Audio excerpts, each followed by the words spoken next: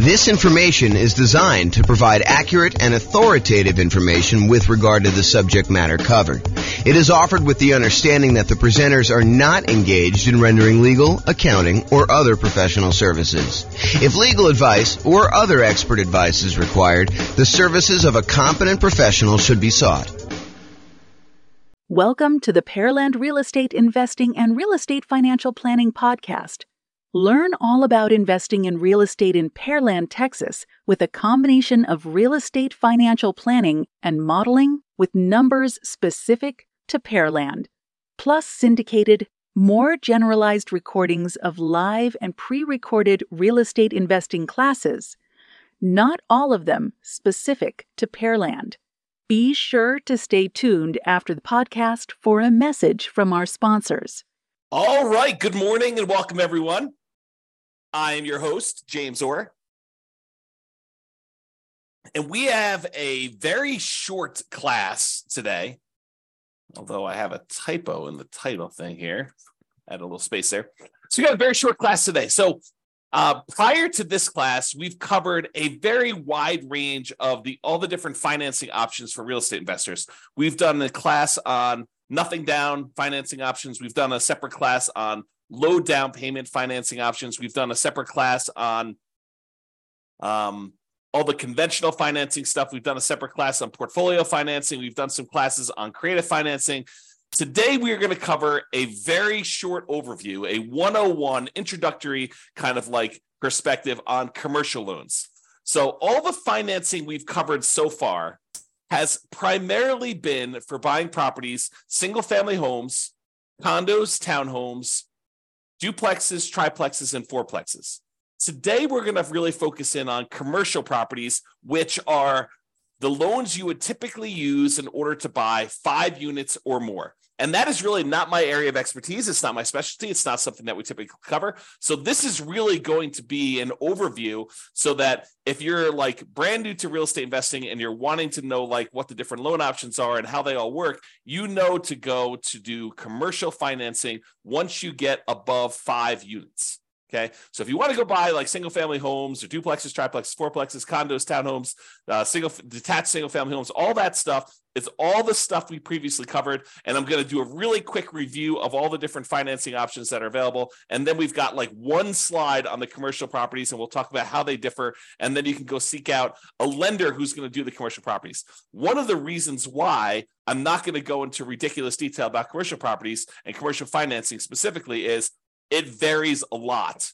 And so you can go to one local bank who does commercial loans, and they're going to tell you very different kind of criteria for getting a loan than another one. And so you really do need to call up and find out what's going on there. So let's jump right into the other financing options to give you an overview of where we are, and then we'll go cover the commercial stuff. And I expect this class to be very short.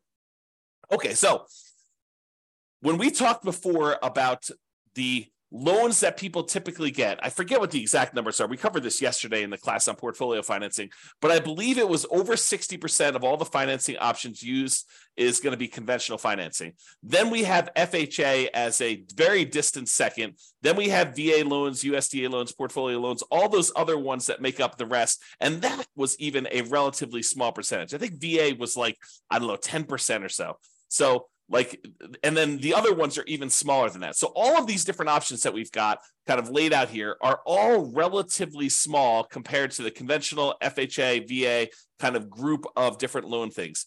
And then that's really what we've covered in those previous classes. So just a quick overview of some of the financing stuff. Go see the other class if you want detail.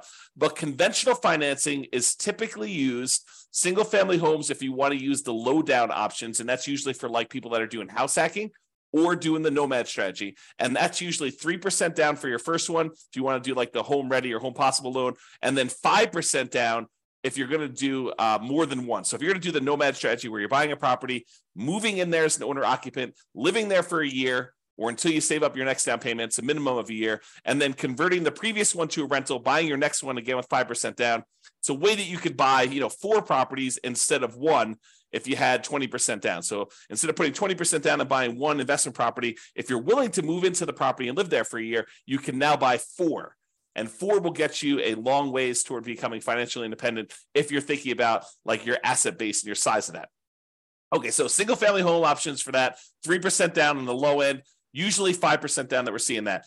If you want to do non-owner occupant, if you want to do traditional investment properties when you're buying these properties and not moving into them, they start with 15% down with private mortgage insurance. You're going to pay a premium for that, and you're going to pay that private mortgage insurance, which is insurance you're paying to protect the lender in case you default. In theory, they want you to put 20% down. You say, hey, look, I don't really want to put 20% down. They say, okay, I'm willing to still make you the loan. However, I want you to pay this third-party company to protect me in case you default on the loan and I need to foreclose and I can't get all of my money back. And you say, okay, I'm willing to pay this third-party private mortgage insurance company a premium that's insurance to protect you in case I default. That's what PMI is. It's usually required if you put less than 20% down. And if you put 20% down, you do not have PMI. So you want to get a conventional loan for a non-owner occupant investment property. You can get those with 20% down without any PMI, or you can put 15% down. You're going to pay a small premium on the interest rate, and you're going to pay PMI on those things. You could typically use that up to 10 finance properties per Social Security number / tax return. And this is when you're buying non-owner occupant properties. If you're buying owner occupant properties, there is no limit to how many conventional financing loans you can get. So it's one of the sort of carve-outs that if you want to get these great 30-year fixed rate financing loans on properties that become ultimately investment properties, then doing a strategy like house hacking or Nomad, where you're buying a property as an owner occupant, moving in, and then at some point in the future, either immediately getting roommates or at some point in the future, converting that to a rental after you've lived there for a year and you fulfill the obligations that the lender requires, because you'll sign a piece of paper at closing that says, for an owner-occupant loan, you're going to move into the property and live there for a year. So if you fulfill those obligations, then you can convert it to a rental. So if you're doing that strategy, you can do more than 10 conventional loans because you're moving in as an owner-occupant. If you're doing these and you're buying investment properties and you're not moving in, you will be limited to 10 as of right now, and this can change over time, but 10 conventional loan spots that you could use up to do that. And it's not just 10 conventional loan spots. It's 10 loan spots on your Social Security number. So FHA loans would count, VA loans would count, USDA loans would count, even portfolio loans would count when you're doing those types of strategies, when you're trying to get your loan spots used up. So realize that there is a limitation there when you're doing it, which is why we covered portfolio financing in the previous class. Portfolio financing is typically the financing you move to once you've used up all your loan spots. There's a couple other exceptions. Go watch the portfolio financing class for more information on that. However, that's typically what you move to when you get to your 10 loan spots. Okay, so that's all the conventional stuff. FHA, it's as low as 3.5% down. Again, this is primarily for house hackers and nomads who are going to be moving into the property.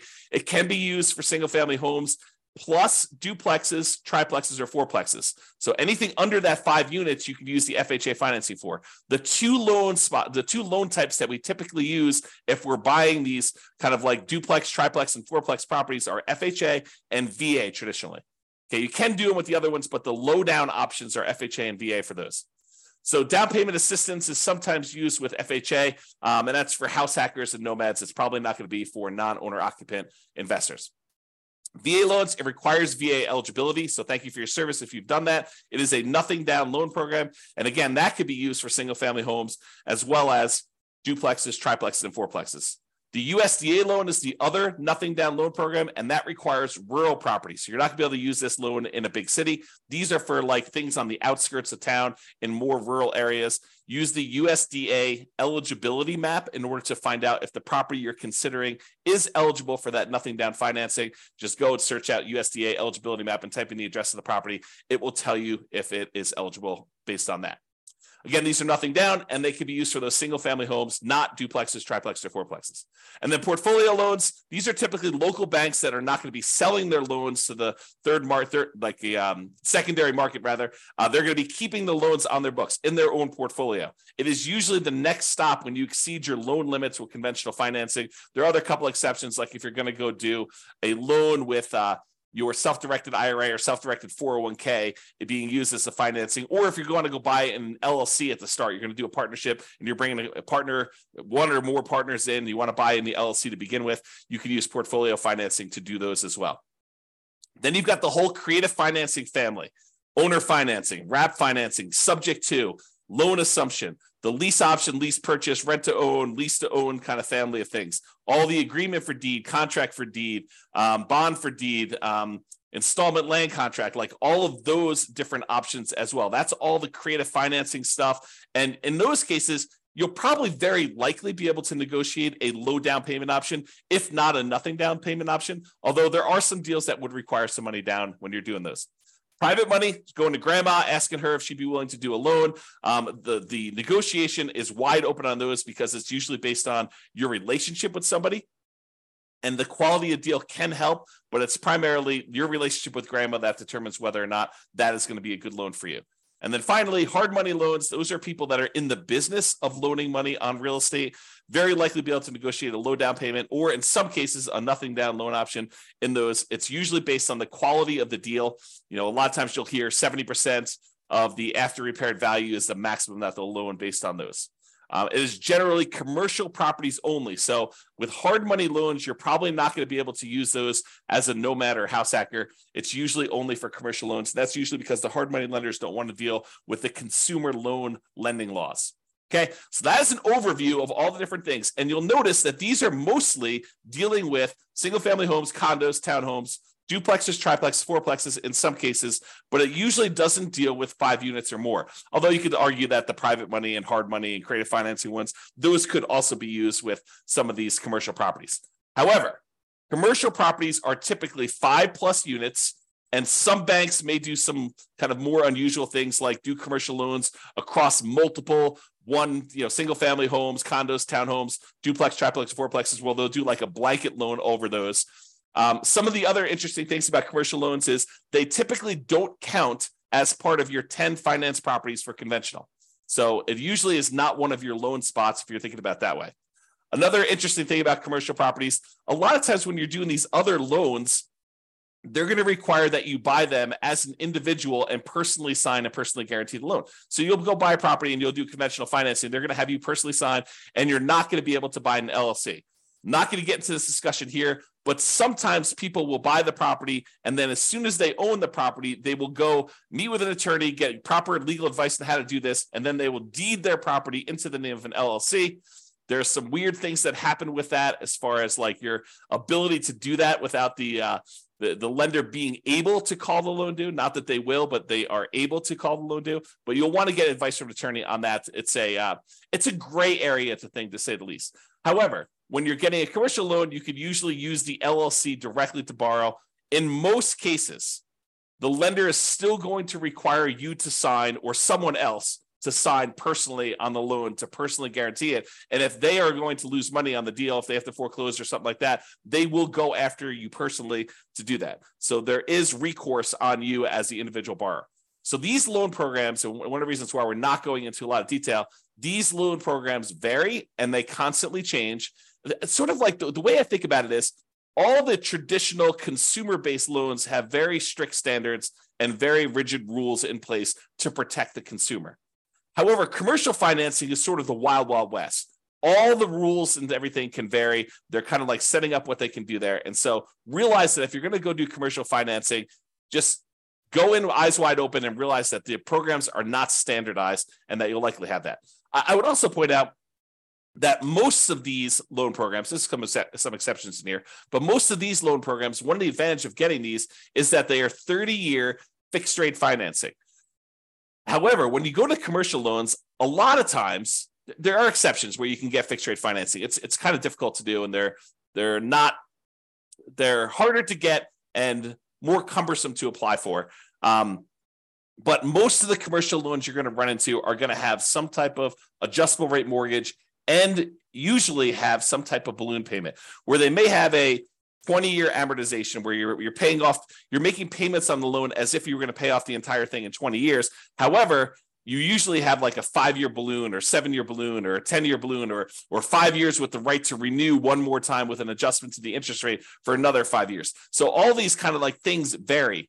So even though that has a kind of payment period over 20 years, realize that you may have to pay off the entire loan or refinance it within 5 years or 7 years or 10 years. Again, these programs vary and they're all over the place. The relationship with the bank, especially how much you have on deposit, can help out a lot as to whether or not you can get these, especially with local banks. The underwriting depends on the guarantor, the person who is signing and guaranteeing the loan, and the property itself. And then there are other requirements such as providing financials to the bank each year. If you go get a conventional loan or an FHA loan or a VA loan and you qualify for that loan, once you qualify, that's it. The bank does not come back 3 years later to check to see if you've actually still qualified to have that loan. Once you qualify, you're in and you're golden. That is not the case with commercial properties. With commercial properties, they will want you to provide financials to the bank every X period of time. I've seen mostly years. So every year they want you to come up with updated financials, and they want to make sure that you still qualify and can still get that loan. And if not, they may actually start foreclosure process. Okay. There is a relatively famous, I'm not going to mention it by name, author of real estate investing books, an investor who tells the story of the bank calling their loan due during the downturn. They just said, hey, your financials look weak because all these property values are kind of compressing. And, we feel a little bit nervous about stuff. So we actually are going to go call the loan due. You have X number of days in order to pay this complete thing off. And that happened during the downturn. If you're not prepared for that, that could be a problem. So realize commercial properties are very, very different. All right. So that's it. That's the 101 version of commercial financing. So if you're looking to buy single family homes, condos, townhomes, duplex, triplex, fourplexes, you can use the traditional financing we've covered in previous classes. However, if you're looking to buy these commercial properties, 5 units or more, or any type of industrial properties, then you're going to probably want to look at commercial financing. You're going to want to seek out a commercial financing lender. Go talk to either local banks or find a commercial loan broker who can help you shop out and price out different options there. There's more variety in underwriting criteria for commercial properties from lender to lender. It's not standardized. So realize that there is a lot more room for negotiation if you're strong and you're kind of coming and buying. And there's a lot of flexibility and variability in what you can get and what is available for you. And a lot of it depends on the property and a lot of it depends on the guarantor. That's all I've got. Any final questions on commercial financing before I end this very short session?